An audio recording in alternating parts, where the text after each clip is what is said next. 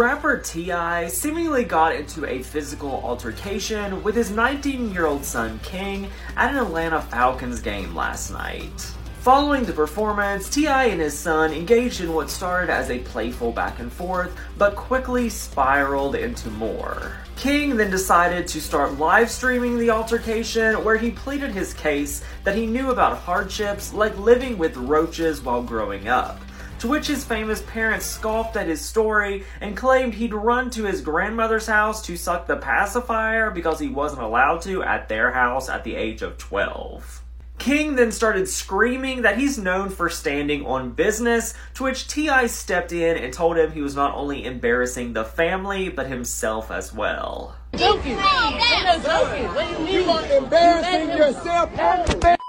You're embarrassing yourself. You are embarrassing yourself. You are embarrassing yourself. What is she talking about? Just for clarification, King was born in 2004. T.I. had already released his platinum-selling trap music album and formed his Grand Hustle record label. Short Cast Club